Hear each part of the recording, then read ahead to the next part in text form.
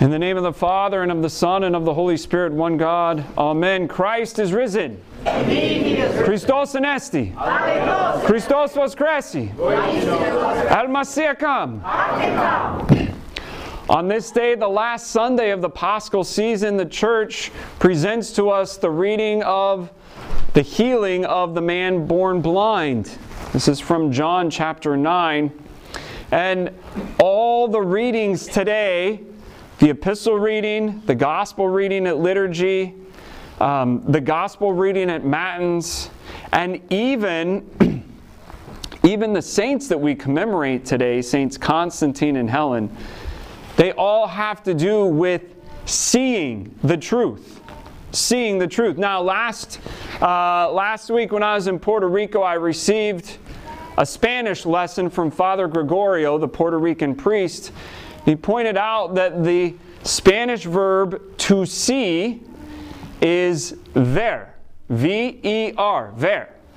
Now, when we say Christ is risen in Spanish, Cristo ha resucitado, the response is en verdad ha resucitado. Verdad means it means truth. In truth, right? Truly, he is risen. The root word of verdad is V-E-R. The root word of truly in Latin is to see. Veritas in Latin. Truth. Okay? So, Father Gregorio was pointing out in Spanish, right? In order to have the truth, you have to see.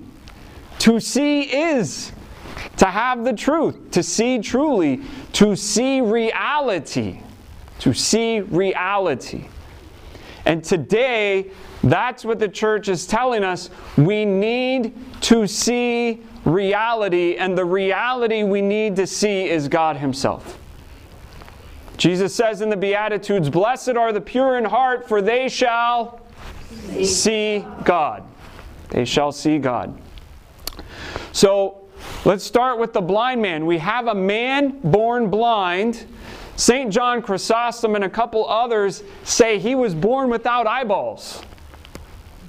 So he had empty eye sockets, which makes this healing even more miraculous, because what Jesus did was create the eyeballs right there. Right? Of course, this is no surprise that Jesus could do this, because He's the creator of the whole world. He created our eyeballs. He created everything. Of course, He can create eyeballs out of a little mud. But the world had never seen a situation where somebody was born blind with or without eyeballs and then was made to see. And the question was asked by the disciples, who sinned, this man or his parents? Well, if he was born blind, obviously the man did not sin. And Jesus said, no, not even the parents sinned. Not even the parents sinned, but so that the glory of God could be made manifest. So Jesus gives sight to this blind man, and in doing so, he forms his eyes, right? He anoints his eyes. And he says, go wash in the pool of Siloam. The pool of Siloam had no special healing powers. It wasn't like the pool at the Sheep's Gate. But it was a freshwater pool that King Hezekiah had formed in 700 BC. He dug an underwater channel that runs into the city so that when the Assyrians came, the city of Jerusalem would still have water. So it was really an engineering marvel. But Jesus says, go wash in the pool of Siloam, probably because He knew the man could get there. And in going and washing, the man is healed. So he's healed through the obedience. He's healed through the obedience. Okay? And then he goes on to proclaim Christ publicly and witness to Christ to the point that he's tossed out of the synagogue and ostracized by the Jews who are envious of Jesus. So we start to see the pattern. All right. St. Paul talks about his encounter with Christ on the road to Damascus. This is from Acts chapter 26. And St. Paul, of course, was spiritually blind. He was persecuting the church. He thought he was doing things for righteousness' sake, but he was so blind he didn't realize that he was persecuting the God whom he thought he was worshiping. He did not have the truth. He could not see the truth. And so Jesus appears to him and literally knocks him off his high horse, right? I think that might be where that term comes from, by the way. He knocks him off his high horse, and then what happens to St. Paul? He's blinded physically. Oh, wow, what a coincidence. We happen to hear this epistle reading on the same day that we hear the reading of the healing of the blind man. There are no accidents in the church. Some very wise people planned this out for us. So, St. Paul is blinded, right? And then what does he have to do? He has to go to Damascus, and he has to wait, right? And through his obedience, then Ananias comes and heals him by the grace of God. Right? St. Paul is healed spiritually and physically through obedience. And then St. Paul goes and publicly proclaims Christ to the ends of the world, even to the shedding of his blood. All right, in the Matins Gospel, which we heard this morning, Mary Magdalene is seeking Jesus at the tomb, and she sees him. She doesn't recognize him, right? She's still a little bit blinded by her grief, by her sorrow. And then when she encounters him, she recognizes him. He says Mary. She says Rabboni, which means teacher. There's an intimacy there. And then he says, go and tell the disciples. And what does she do? She goes and tells the disciples, I have seen the Lord. I have seen the Lord.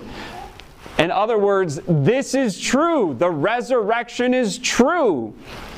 What you heard from the other women is true because I have seen it. Right? We know also that, like in a court of law, evidence that you can see is stronger than hearsay, than what you might hear from somebody. An eyewitness is the strongest testimony. So, there's a strong connection between seeing and truth, but we have to make sure that what we're seeing is true and is the truth. Christ says, I am the way and the truth and the life. And if we are seeing something that's not the truth, then we're seeing darkness and falsehood, and we're going away from Christ.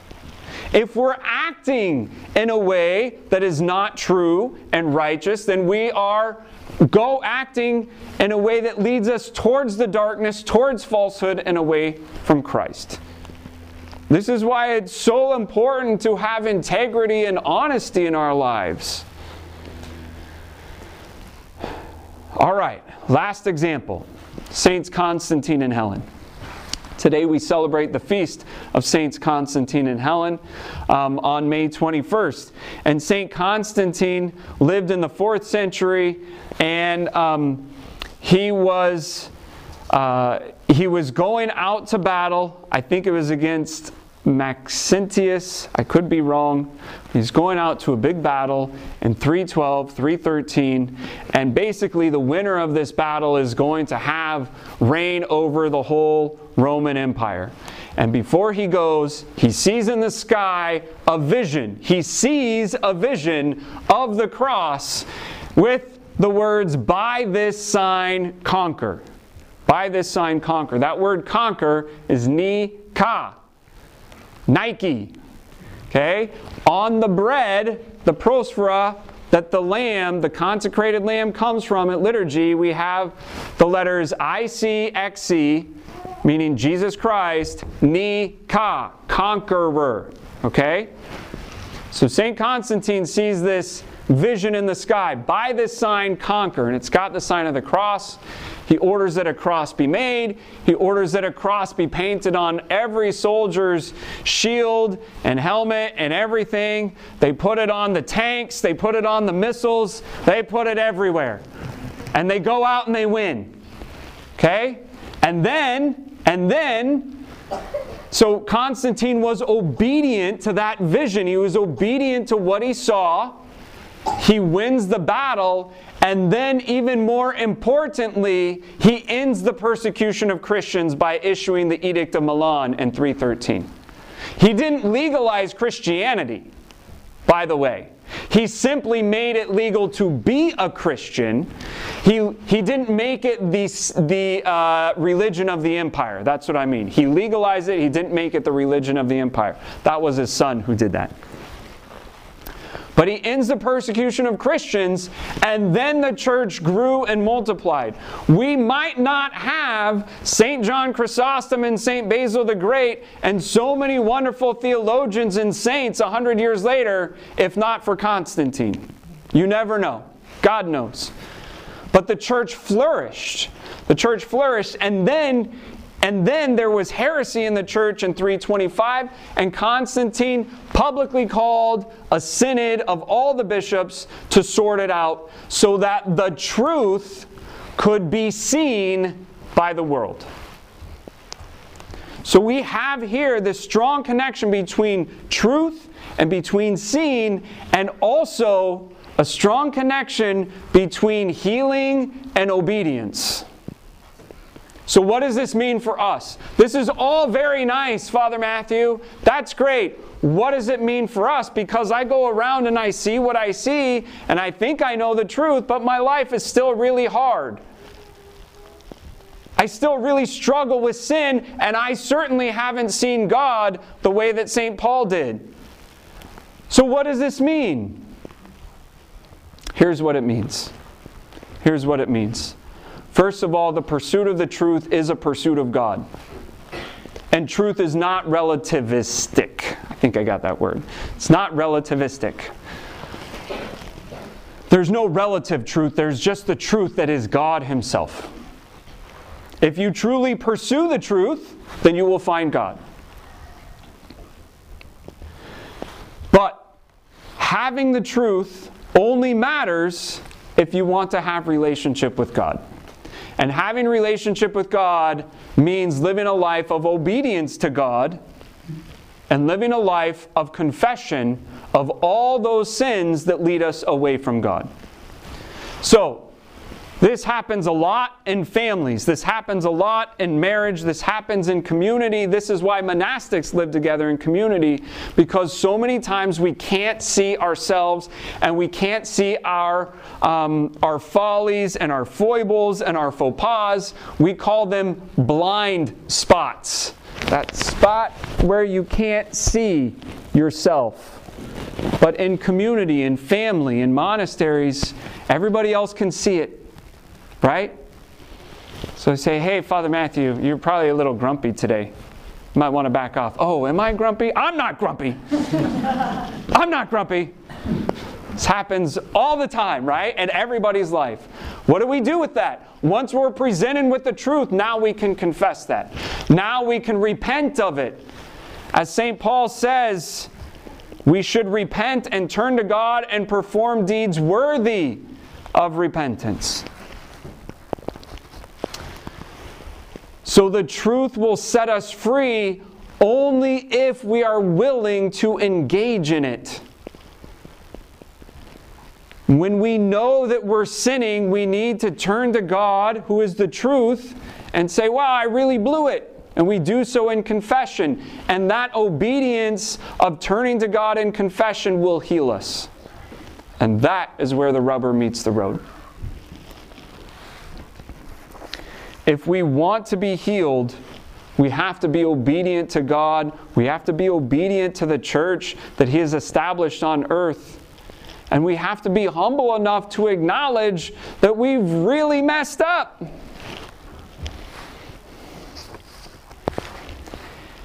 So, ultimately, When we want to see God, we have to start with seeing ourselves for who we are. We have to start with seeing reality for what it is. And however hard that is, however unpleasant that is, the acknowledgement of what the reality is will allow us to change it. I hear many times from people, I feel like the longer I'm Orthodox, just the more I sin. I'm like, no, that's not true. It's the more sins that you see. That's what's going on. You were always a rotten sinner. Now you're just seeing it more. They're like, oh, that's so depressing. I'm like, no, because now you can do something about it. Once you see your sin, now you can do something about it.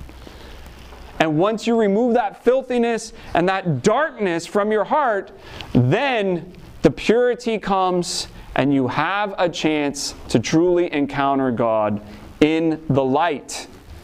In the light. So, if we want to be pure in heart, we have to confess our sins. If we want to have a good confession of our sins, we have to ask God to show us our sins. And when He does that in unexpected ways, maybe from some unpleasant people in our lives, we have to be willing to accept it. And say, okay, I guess I'm not as good as I thought, and now I'm going to do something about it. So, to see leads us to the truth, and the truth will set us free, right? This all goes together. The church gives us a very rich banquet of material to ponder and meditate this week.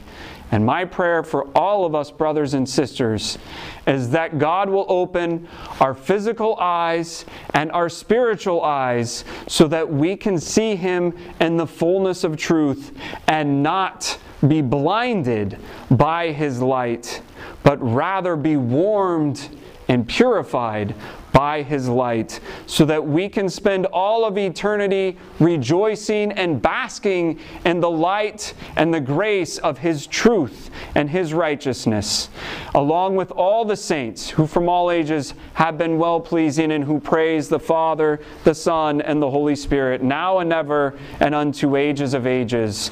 Amen. Christ is risen. Indeed, He is risen.